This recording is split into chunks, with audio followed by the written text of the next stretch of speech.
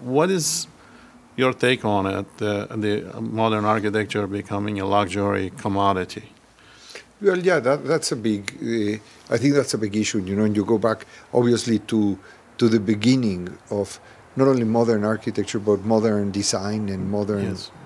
It was the same thing with the chairs. Mm-hmm. It was it was the same thing with everything. That idea that things could be mass produced, is that huge belief in a future that was starting to become a reality. Mass production, workers working, somehow taking a leadership condition within our communities and our societies. All of those ideals or visions of the beginning of the 20th century or the first part of the 20th century obviously must have had an enormous attraction and seduction to all of the creators. Mm-hmm. And obviously, a lot of that we can see in the architecture of those years.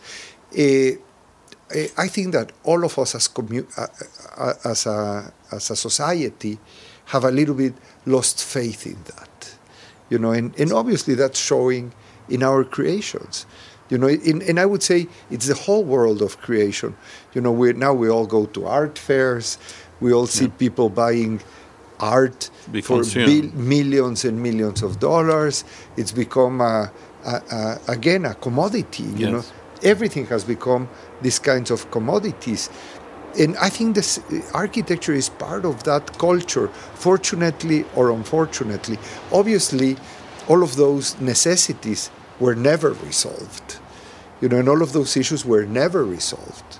And probably, I'm, as I said before, I think that one of the issues of all of us as practitioners, as architects, or as artists, or as anything, not me, I'm not an artist. I don't consider myself an artist, but I mean my colleagues, mm-hmm. Are somehow looking back at certain responsibilities and trying to act much more conscious about all of those issues.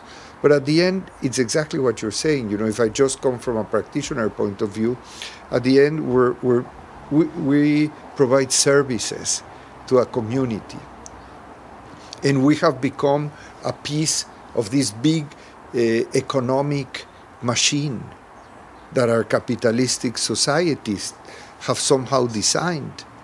And obviously, in order to be able to be part of it, we don't set up those rules. Nobody does. So I don't think that the discipline can be criticized for that. I think it's a much more larger criticism that I totally agree. I'm not disagreeing anything, but I don't think that's at the end would be the capacity of the architect to change those structures.